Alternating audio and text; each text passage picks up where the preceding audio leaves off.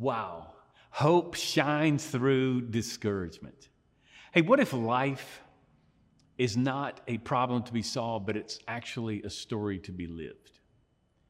What if we find ourselves in the middle of a story? And if so, then it implies there's a storyteller. Friends, I want to encourage you today. We are in a story, and there is a storyteller, and the author of our story, he knows the end. And not only that, he's writing it out even now. And I just want to encourage you today, your story's not yet over. And so whatever you find yourself in today, I want you to be encouraged. So what if God really does his best work through our struggles and through our trials? You know, that's really what the Bible says. And if this is true, then could it be that right now, during this time, yes, this pandemic still not over, could it be that he's doing his very best work in us? And he desires to do that in you. I've been thinking a lot about this lately.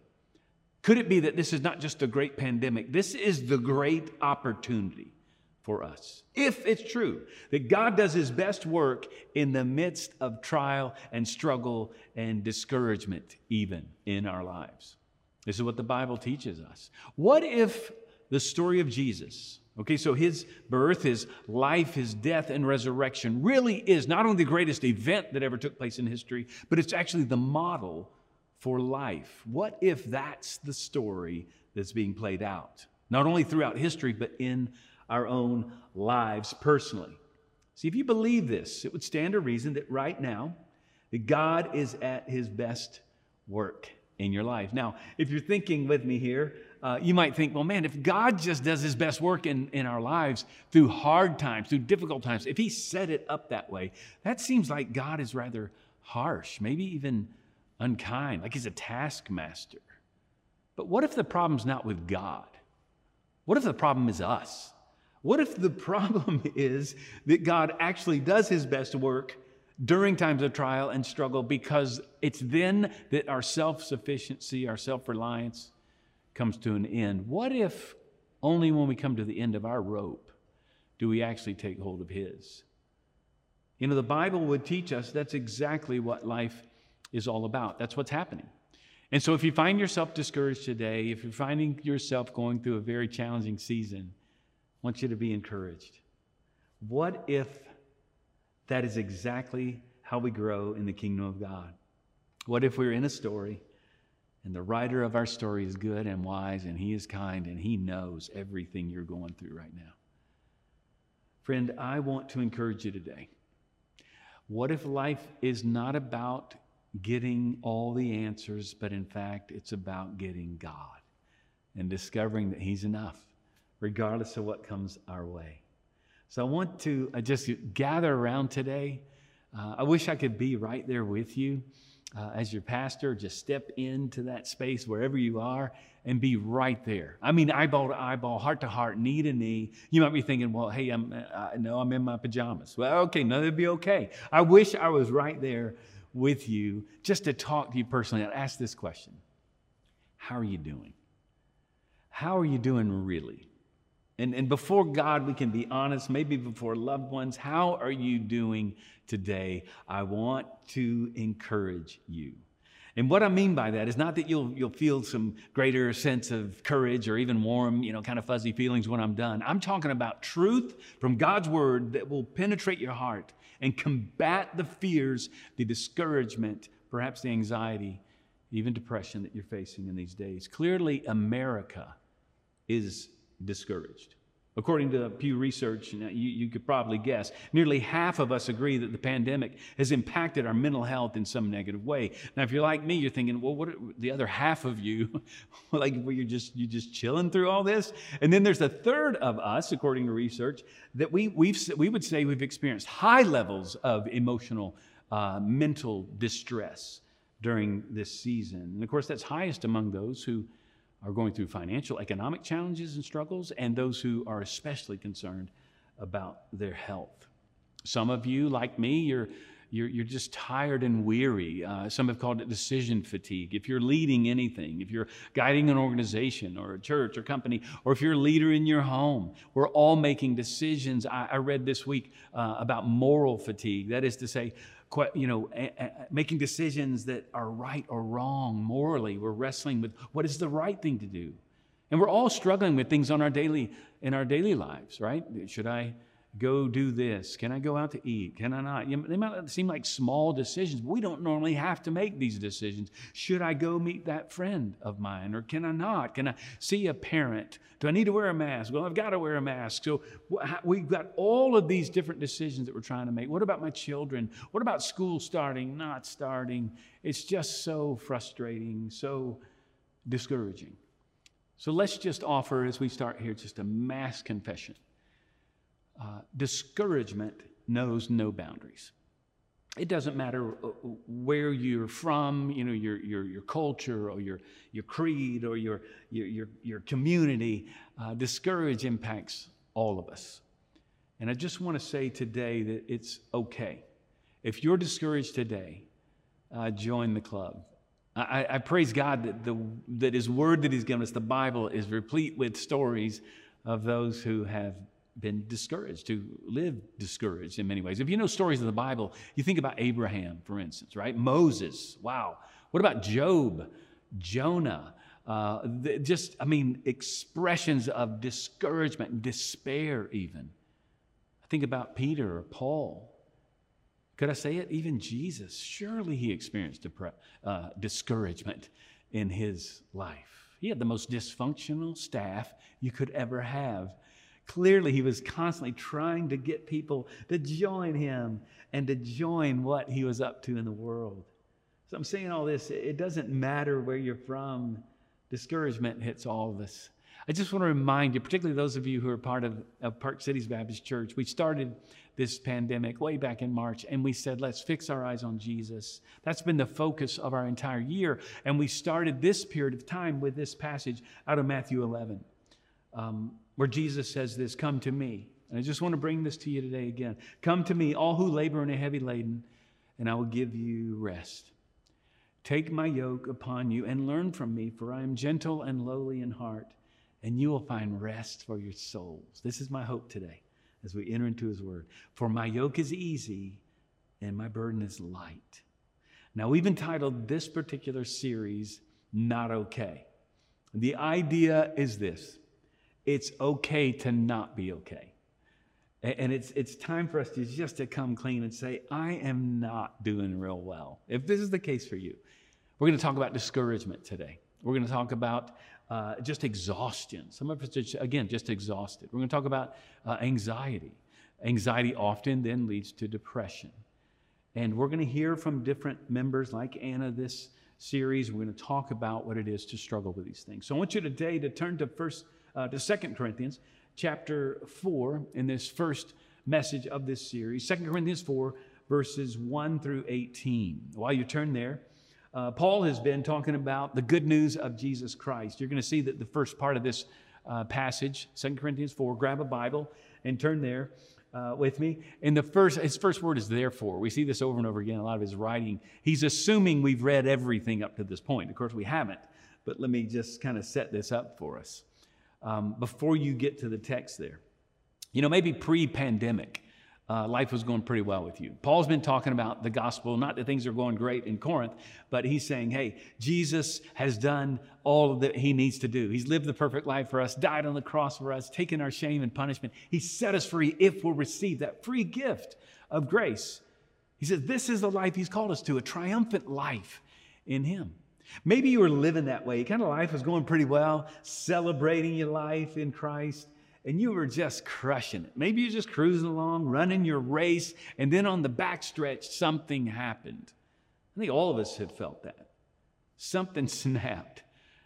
We just went down. The race ended. Some of you may know the story, now famous, kind of infamous story of Great Britain's runner, Derek Redmond, back in the 92 Olympics in Barcelona. The whole world's watching. He's running the 400 meter, and he was favored to win the race or do very well, at least medal.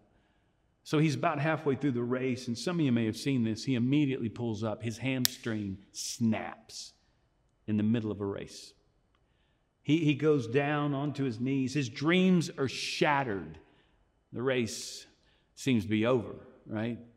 Well, some of us have felt that way through this. Maybe you feel like that today. Maybe you've fallen and you feel like you're done. Maybe you feel like some decisions that you've made have now meant that your life is a failure. Or you feel that decisions others have made have caused you to end the race. Here's the first thing I want you to see, because this is where Paul begins. This is what he's been talking about. The story does not end with the fall. The story does not end with the fall. The biblical story, of course, does not end with the fall in Genesis 3, but your story does not end with the fall. And we've all fallen. We've all failed. But some of us have truly come to believe, even apply this cancel culture to our own lives, as if we've been canceled, as if some failure has disqualified us. Friends, listen, whatever you've gone through, sins of your past, failures of the past, or even struggles in the present, don't disqualify you. You've not been canceled by God. So if you're discouraged today, I want you to look at this passage of Scripture, an amazing text that we're going to look at here. In verse 1, he says, therefore, having this ministry by the mercy of God, we do not lose heart. This is where he says, hey, be encouraged. Don't lose heart. Take heart is what some translations say. The word, in fact, encourage is what we're seeking to do today. What Paul says, be encouraged, take heart. The word actually so the word in, and courage comes from a Latin word, cor, C-O-R. Cor means heart.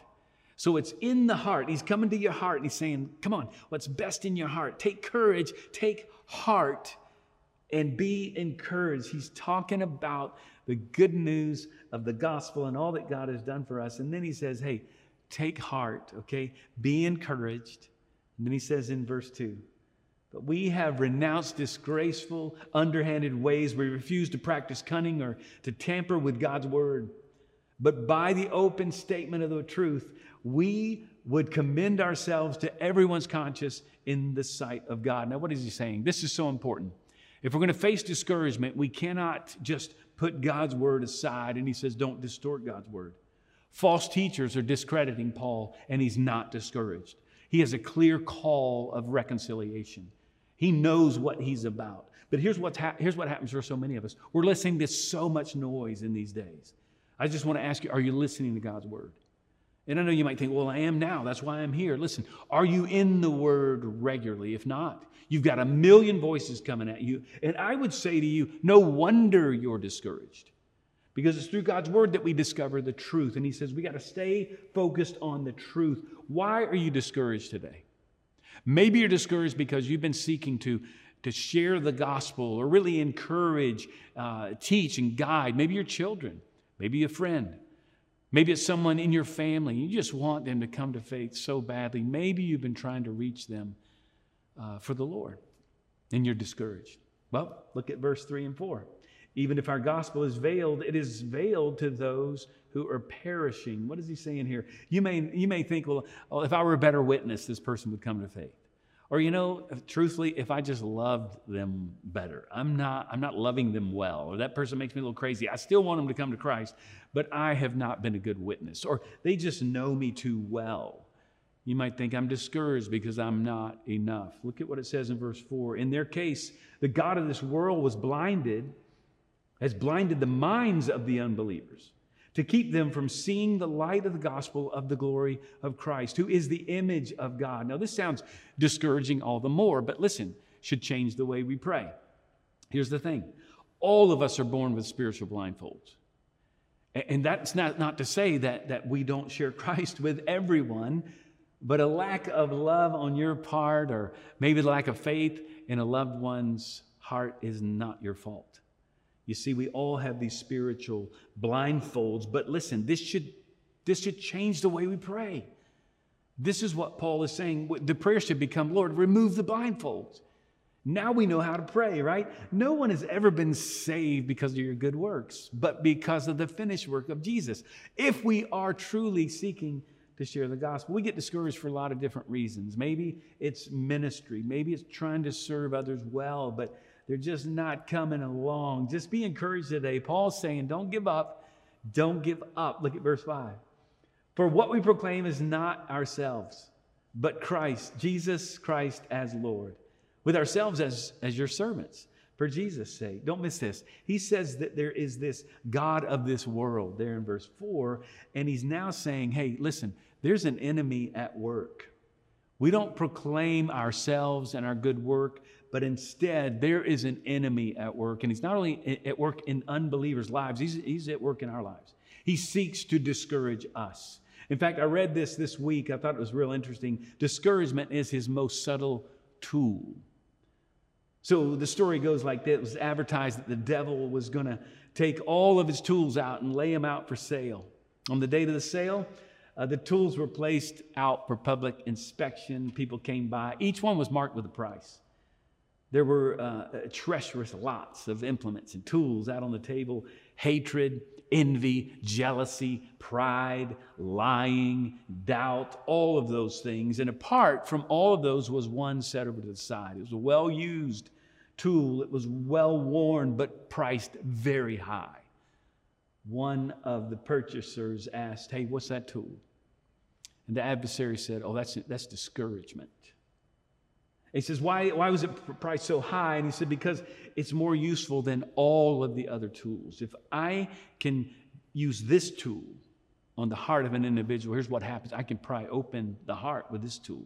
I can get deep down inside the person's heart. And with that one, I can get them to think or to hear or to go anywhere I want them to go. See, now once inside, I can make him or her do what I choose. The tool was so badly worn because it had been used more than in any others. And since so few people realize that it belongs to Satan, they hardly paid any attention to it. And the story goes that the devil, his price was so high, no one would buy it and he would never sell it. Friend, he's at work in your heart today. We've got to stop and acknowledge that there's an enemy, and his tool is one of discouragement. But you need to remember today that we can overcome in Christ. Look at verse 6. He says, for God who said, let light shine out of darkness. This is a reference to Genesis 1, creation. He's saying now there's a new creation. He has shown his in our hearts. Has shown in our hearts to give the light of the knowledge of the glory of God in the face of Jesus Christ. He says, now we have this new light that's in us. Now he's going to use this analogy. Hang on to this. This light in us, a picture of conversion, okay? Now the light of Christ in us, and it's changed everything. Our future's secure. Our worth is found in him. We're defined by his love. The story doesn't end at the fall. But listen, the story doesn't end in the middle. You are in the middle of your story. Be encouraged today. Whatever you're walking through, God is writing a story.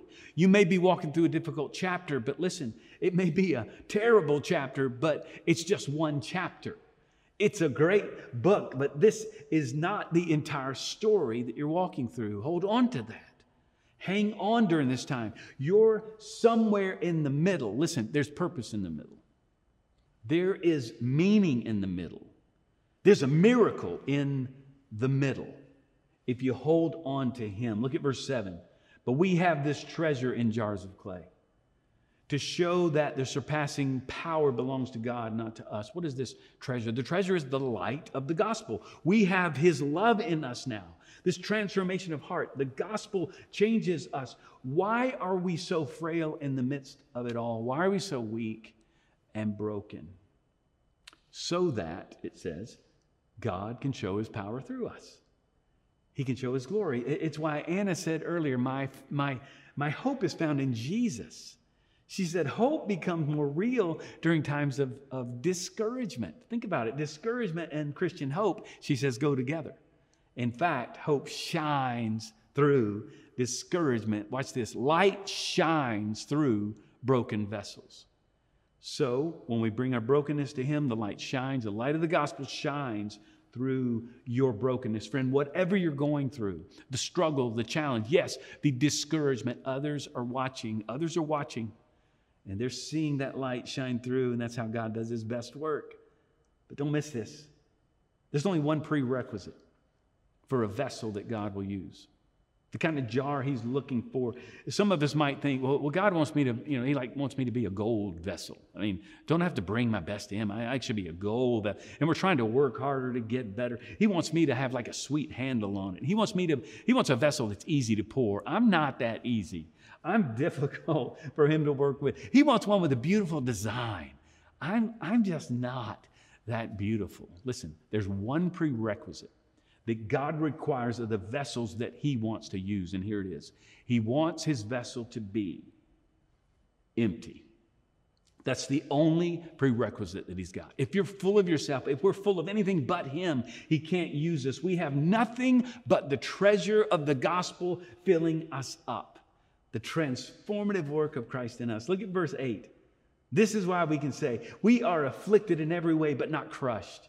Perplexed, but not driven to despair. Watch, here it is. You can be discouraged. Don't let your discouragement become despair. We're persecuted, we're not forsaken. We're struck down, but we're not destroyed.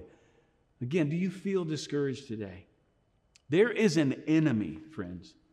In this book, perhaps you've read Screwtape Letters, or maybe you know the story. C.S. Lewis wrote the Screwtape Letters, and in it, the senior devil, Screwtape, is writing letters to Wormwood, his little understudy. He's giving him instruction on how to deal, in one section is fascinating, with how to deal with man's disappointment and discouragement. And it's eye-opening. Listen to this. He says, work then, he's writing Wormwood, on the disappointment or anticlimax, isn't that what happens, and creates discouragement, which is certainly coming to the patient, okay, the person he's assigned to, during his first few weeks in this great endeavor.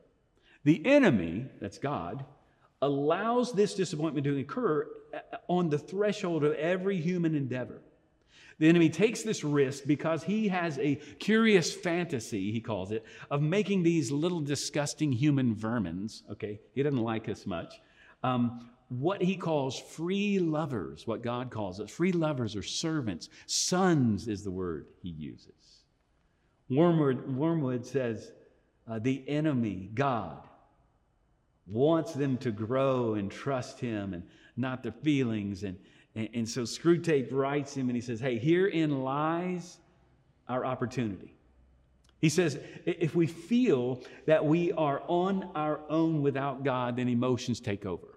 He's saying this is true about humans. Human emotion takes over. Discouragement, sadness, weariness, entitlement can lead us to so much discouragement.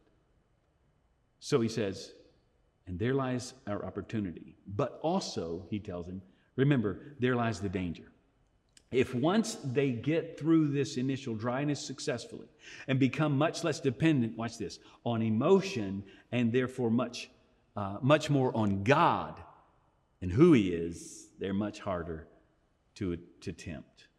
See, what happens to far too many of us is we let our emotion take over a lot more than we do the truth of who God is, the facts of who he is. It's why Anna said earlier, hold up what you feel up against the truth of what you know about God, emotions up against truth. So critical. The reality is the truth of what God has shown me. The foundation of our hope, then, is not our emotions. It's found in him. So if you're not feeling so good today, if you're discouraged today, be encouraged. Turn to him. You can trust him. This is why difficult times, even discouragement, can be a gift. Because if we lean on who God is and not on how we feel, we can take heart and we can overcome, you see, as we trust in him. This is why discouragement, can I say it, can bring about all sorts of good things in our lives. I know it sounds counterintuitive, but it's exactly what Paul says in Romans 5. Maybe you know this famous passage. He says, since we've been justified, okay, we rejoice with hope in the glory of God. And then he says in verse 3, he follows that with saying, not only that, but we rejoice in our sufferings. Say, what? Knowing that suffering produces endurance, and endurance produces character, character produces hope, and hope does not put us to shame, Because God's love has been poured into our hearts through the Holy Spirit who has been given to us. See, our trials, our suffering ultimately stirs up this hope in us so that we can be encouraged. Now, back to chapter 4 there, 2 Corinthians again, verse 8. He says then, we're afflicted in every way, but we're not crushed. And we're perplexed, but we're not despairing. We're persecuted, not forsaken, struck down, and not destroyed. So look at this. Discouragement comes to all of us, but we must draw a line at some point. And that's what I want you to do today. Say, I will fight this thing. I will claim the truth of who God says He is. I was talking to a 13-year-old girl recently, just a couple of weeks ago, who had just come to Christ. And she was talking about how she doubts and she struggles with doubt. And I assured her, everybody doubts. Any thinking person doubts. But then I told her this. I said, listen, don't let your doubt become unbelief. And I explained it this way. Doubt is to unbelief what temptation is to sin. Right? We're all going to be tempted. Don't let your temptation become sin. Let your temptation become an opportunity not for sin, but for obedience. Don't let your doubt become disbelief. Let your doubt lead you to greater belief and understanding. Seek answers. Seek Him. I'd say the same thing about discouragement. Don't let discouragement become despair. We're crushed, but we are not forsaken. We may be going through tough times. We're beat down, but we are still here, and God continues to work in our lives. Look at verse 10. Always carrying in the body the death of Jesus. He's explaining this is what's going on. So that, here it is, the phrase again, so that the life of Jesus may also be manifested in our bodies. Watch this. Before resurrection, there's death. This is the model of life, right? This is the life of Christ in us. He's saying what they did to Jesus, okay, happens to us. Why wouldn't it? And what Jesus did among them, His resurrection, all right, happens in us too. And so they see His life in us. Look at verse 11. For we who live are always being given over to death for Jesus' sake. So that, he keeps using that phrase, for the purpose that the life of Jesus also may be manifested in our mortal bodies. His life is revealed through us. How? Well, through suffering. Through, yes, even discouragement. Verse 12. So death is at work in us, but life in you. So that the life of Christ may be expressed through me. So my death, discouragement, suffering becomes life for someone else. You say, but wow, what a price to pay. That's how the kingdom works. As you walk through struggling times, difficult times, you're inspiring others and pointing them to Jesus. Parents, think about this. Spouses, think about this. Friends, think about this. Have you ever watched someone go through something really difficult and it just inspires you so much? It happens all the time. It's what every great film is about, right? Every great story. Someone is watching you. And it's in these moments. See, maybe you're discouraged because someone you love is dying. Or maybe someone has died. Well, look at verse 13. Since we have the same spirit of faith, according to what has been written, I believed, and so I spoke. We also believe, and so we also speak. He's drawing from Psalm 116:10. He says, hey, I believed it, so I said it. That's a good word for us. I believed it, so I said it out loud. Then look, because we think, we postulate, we cross our fingers, we really hope something will happen. No. We know, he says in verse 14, knowing that He who raised the Lord Jesus will raise us also with Jesus and bring us with you into His presence. He's drawing again from Psalm 116, where it says, precious is the death of one of His saints. Why precious? Because they come into His presence. So the point is this, if the worst thing were to happen, we might think death is the worst of all things. Listen, he's saying, no. Even that doesn't end the story. Look at verse 15. For it is all for your sake, so that as grace extends to more and more people, it may increase thanksgiving to the glory of God. See, maybe you're discouraged because your physical body's breaking down. Well, verse 16, don't lose heart. Though our outer self is wasting away, our inner self is being renewed day by day. Something is happening in you, friend, that you cannot see. What looks like death is actually you coming to life. That's how this works in the kingdom, because the story doesn't end at the fall. The story doesn't end at the middle. Watch this. The story doesn't end at the end. Our storyteller has written a story, and he is eternal. And our story is eternal. And in verse 17, he says why this should impact our lives. For this light momentary affliction, for in the light of eternity, life is that. Affliction is preparing for us an eternal weight of glory beyond all comparison.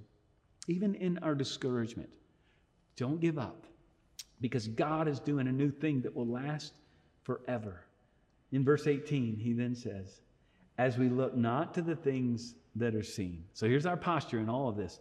But to the things that are unseen. For the things that are seen are transient. They're fleeting. They're here and they're gone.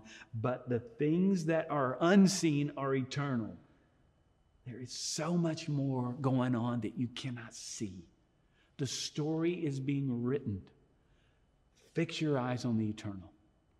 And focus on what you cannot see. You say, how do I do that? We've talked about it today. You look at God. You know His Word. You trust in Him. If not, you will be discouraged.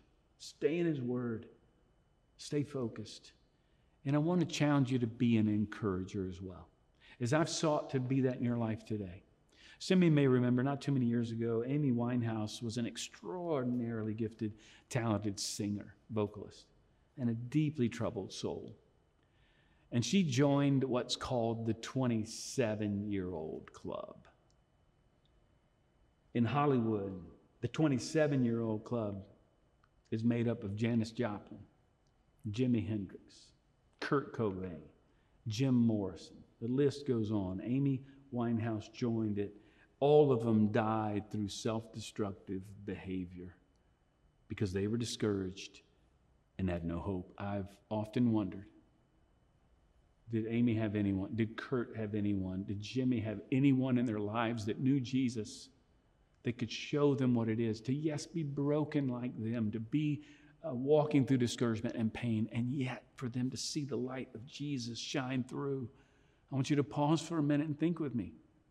One application of this message is not about you. It's about someone else. Who do you know that needs encouragement? Who do you know that needs to know that God loves them? Friend, life is too short not to reach out. And we're all being discouraged, and we all need encouragement. Who do you know? Give them a call. Send them a text. Better, give them a call. Visit them if you can. Tell them that they're loved. Bless their lives. Friend, if you're sad because of situations in your life right now, that's okay. Students, if you're sad that school's not going the way you want it to go, your activity, your sport, it's not happening. Listen, sadness is the soul's way of saying, that mattered. And yet, today, I want you to see that grief and hope can coexist. Exhaustion and hope can coexist. Even depression and hope can coexist. Discouragement and hope can coexist. Remember, the story doesn't end at the fall. Derek Redmond got back up. He started hopping on one leg to try to finish the race, while the others had already finished in record time. Out of the stands came a man who came running towards him. The security guards tried to stop him. He explained, I'm his father. And he came out. Maybe you've seen this or saw it when it happened. He came over to Derek as he was hopping toward the finish line. And his father grabbed him. And he said later, he said, son, he told him, son, you don't have to do this. But Derek just continued on. He was determined. Now that his father was with him, he had a new strength. And while all of the people in the stands stood to their feet, Derek went along weeping into his father's shoulder. And his father, holding him up, helped him cross the finish line and finish the race to a cheering crowd that could not believe what they saw. And friend, this story, it pales in comparison to what God has in store for us. Remember today, your story doesn't end at the fall. Your story doesn't end in the middle. And your story doesn't end in the end.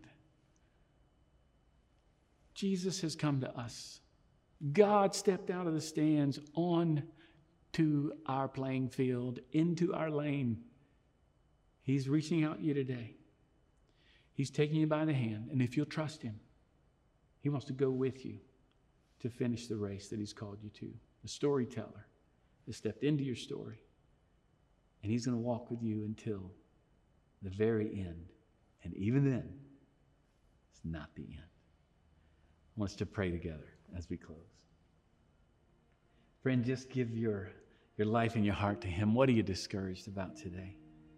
You've been thinking a lot about that over this time. Just lay it before him. Trust him. What do you need to say to him right now? Maybe you need to receive his grace. Friend, by faith you receive the one who stepped into your arena, into your lane, who's come into your life. He's already finished the race for you. It is finished. Now he says, join me to glory. Will you trust him? And just say, Lord Jesus, come into my heart. Thank you for dying on the cross for my sin.